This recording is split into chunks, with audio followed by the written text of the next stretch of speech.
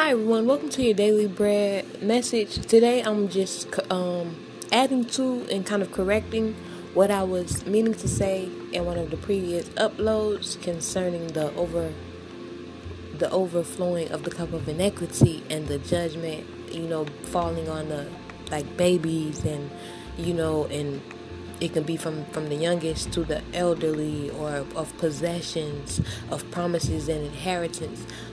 Meaning the loss of, say you can, because of whatever sin or trespass is being that is being judged in the bloodline, and we may be unaware.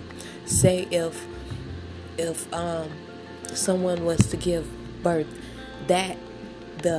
remember Father God said in the Bible, the wages of sin are death. So that's why He expects for us to repent and ask that the blood of Jesus would cleanse away and wash away those sins, and that Father God's eyes will remember them no longer, and that they will be remembered against us or our bloodline no longer, because Father God works in just. He is not gonna bend his legal legalities just because what He has written is gonna go forth. You understand? He will have mercy on who He will have mercy on, but for certain things, the whatever the judgment is, the judgment is gonna be that, but it's gonna fall wherever it falls, if that makes sense. Not saying He doesn't care wherever it falls, but we have to be mindful that the stories that's in the Bible, they're not just stories, they're actual prophecies that they tend to our lives in today. They are in likeness of our lives in today. For instance, with David and Bathsheba, when David had the affair with Bathsheba, and then Bathsheba ended up being pregnant, but Bathsheba was married to Uriah, if I'm not mistaken. And then when Uriah went to war, David basically put a hit out on Uriah for Uriah to be killed because Bathsheba was pregnant, and he didn't want Uriah to find out she was pregnant, because when he came home, basically when Uriah was coming home, Bathsheba was already pregnant, but David needed him to lie with Bathsheba so that he wouldn't be found out that they slept together. So he had a whole scheme and a plot going on. You understand? So if this was a likeness of something you could have done in your own life, if you were someone who committed adultery and you tried to hide something, it may not have been to the extent of a baby, but it could be the extent of just a situation because you knew you would lose out on your marriage. You get what I'm trying to say? So for instance, David and Bathsheba end up losing their newborn baby, their child. I can't say newborn. I'm not sure exactly how old the baby was, but it was a baby. They end up having to lose their baby. The baby died because of David's sin of adultery, and he killed Uriah. You understand? So when that's why you got to be careful about interfering in other people's relationship, because whether they are actually married before God, or they're unequally yoked in fornication, spiritually they are married, they are just unequally yoked, but they still have things that they have to get done, and how can I say, they still have the things they have to work on, and Father God will allow it for Him to either come in and separate, or allow that person or the people the desire of their heart, and He come in and fix it. Because we can say we don't like something, but it's really what Father God deems, because He said He have mercy on who He have mercy on. So even in relationships, if you become unequally yoked, if the desire is there for both of you guys to seek Father God, and He can come in and be a foundation there, though you guys came in unequally yoked, if you have an open heart to Him, He can work with you guys to make it to where you are equally yoked. Because we can be God ordained. Say for instance, we can two people can be a God ordained couple, right, before marriage, but due to their tendencies of sin, they can be unequally yoked in an unrighteous unity before God. Though He called it ordained, the sin thereof makes it unrighteous. So You get what I'm trying to say? It's basically like that. Basically, the two people who are in fornication, they are in unrighteousness because of the sin of the lust and the fornication for each other. So, no, Father God is not going to bless it. He's going to allow whatever comes in, the arguing, them breaking up, coming back together. But He'll work on them sin, depending on where their heart at. Depending on the likeness of them really being together. Only God really knows those type of things. But anyways,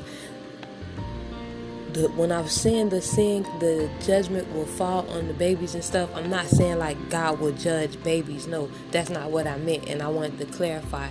God will not judge the babies. It's because of the sin of the parent or grandparents or ancestors. The baby can lose its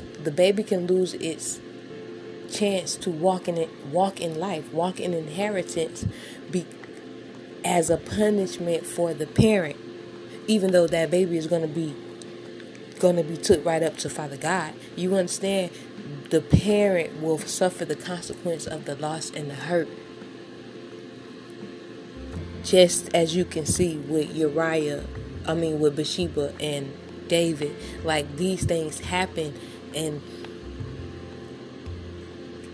it's because of our own acts and us being in agreement with sin. The wages of sin are death, and you don't know where the death will fall at. That's what I was trying to say. We don't. That's why we got to be in repentance of even our family sin, because we don't know where it's gonna fall at, and we don't want to have our children or family members who we really care about, or any family member for any reason, to just be open. You know what I mean? The blood of Jesus the blood of the Lamb gotta be pleaded over the door, just like in Egypt when Father God released the death angels against Pharaoh. So you have to understand, Satan is always looking for a breach in your foundation, or a breach in your hedge of protection, to where he can still kill and destroy you. Because sometimes it's not God's will for that to happen, but it's Satan had the foothold. You get what I mean? So Father God will allow it. I think that's all I want to say concerning this topic. But until next time, I love you guys.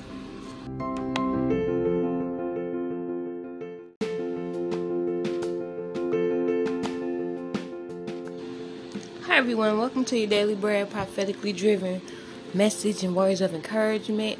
Today, I have a little bit of insight concerning the wages of sin message that I was speaking on previously. And when I was speaking on, Father God judging the positioning of our hearts and the overflowing of the cup of inequity, just to kind of give you like a visual of what Father God's judgment is looking like. If you would notice, like the people in the music industry or in the entertainment industry or Hollywood, look at the way they're dying. They're either dying from drug overdose or from heart attack.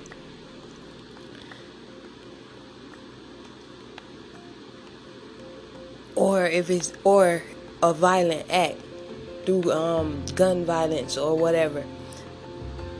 So that being said, the positioning of your heart will lead you to be in a position where you will be left uncovered, so to say, even in positions where it will seem unjust to the carnal eye. In God's realm, from Father God's view, the act that He allows to go forth is a just judgment and wrath and vengeance from Him. Like when you say, for instance, you see the young people getting murdered, it's not necessarily, it's their sin. The wages of sin are death, right?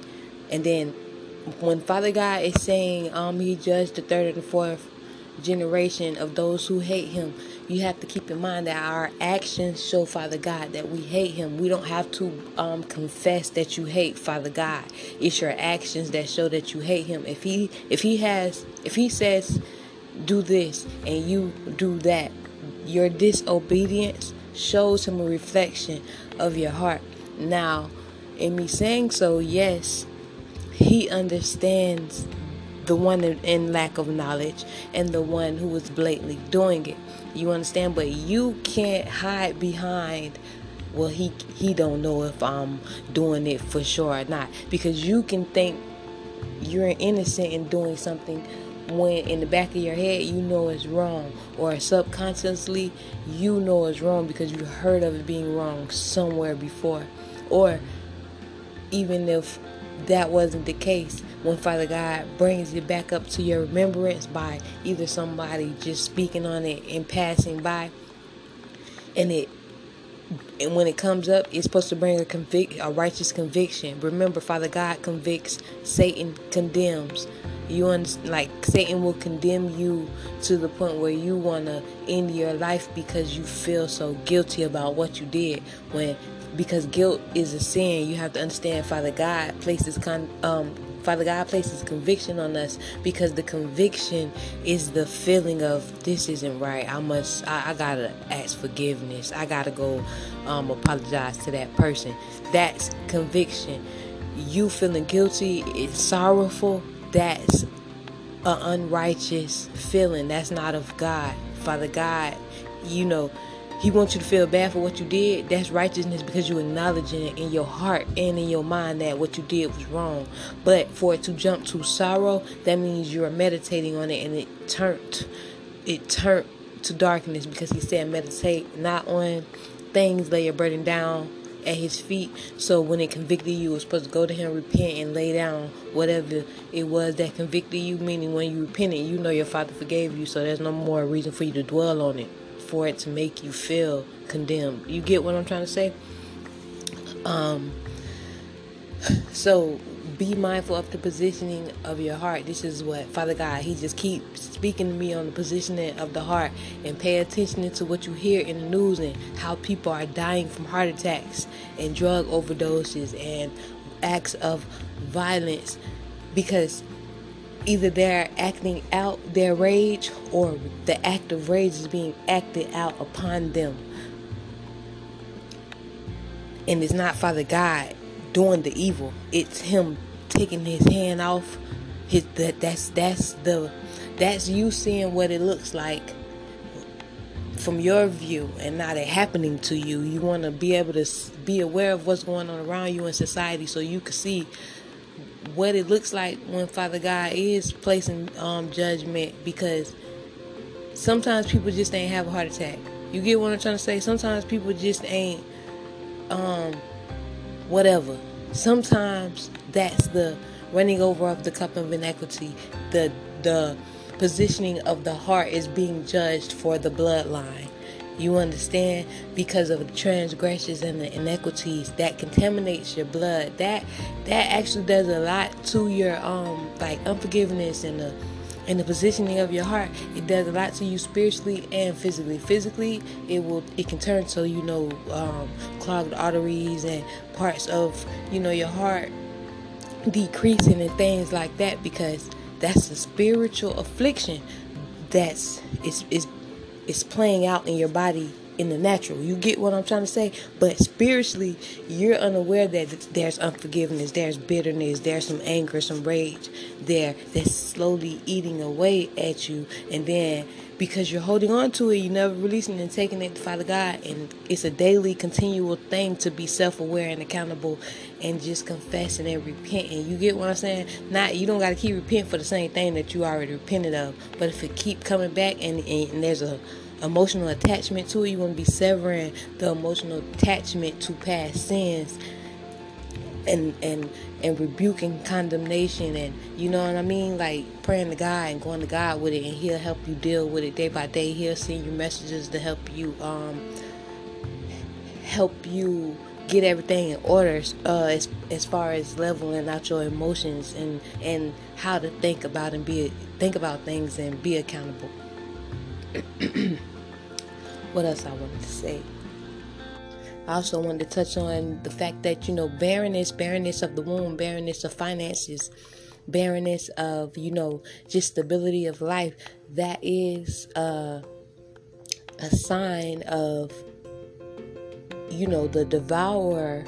Basically, like a generational curse can be in effect against you, or it can be that you allow the foothold of the devourer into your life somewhere, and you need to go into repentance and praying and breaking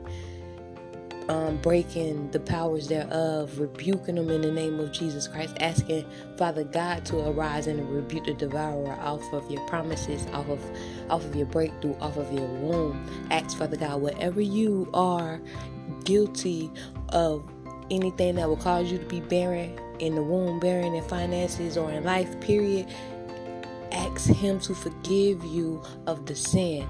Ask Him say, Father, I ask that you will forgive me of the sin, that the curse will be broken by the power of the blood of Jesus, and that every satanic entity that has infiltrated my life from these curses, Father, I rebuke them and hook them by the hook of the Lord back to the lake of fire. In the name of Jesus, I command them to catch Holy Ghost fire and disintegrate from my life. In Jesus' name, Father, I ask in the name of Jesus that you release and restore righteousness, happiness, joy, peace. Restore my finances. Restore resources back unto me. Restore kingdom help and increase in finances unto me. Restore my breakthrough promises and inheritance that were stolen from me, delayed from me, or hindered or hidden from me. In the name of Jesus Christ, wherever my birthright has been given to Satan, unknowingly or unwillingly or intentionally, Father, I repent and confess, and I ask that my birthright be rendered back unto me by the redeeming blood of Jesus Christ. Father, you said that you sent your son, for it is written, you sent your son to the lake of fire, and he took the keys from Satan. So therefore, if someone has sold their soul, Father God holds the key to redeem their soul. In the name of Jesus Christ, I pray, Father, that you would free the lost souls in Jesus' name. Let the prodigal sons and daughters return home, Father. Let drug addicts be set free, Father. Let prostitutes be set free, Father. Let their names be cleansed, and let disgrace be removed off of them. In the name of Jesus Christ, Father, wherever rumors and disgrace have afflicted and attacked your people or attached to your people, let it all disintegrate, oh Lord, in Jesus' name, Father. Let our names be made great in righteousness, Father, and not for vain purposes. In Jesus' name I pray. In Jesus' name I pray. Amen. I pray that this word blesses you. Remember to check out the description box. Until next time, I love you guys.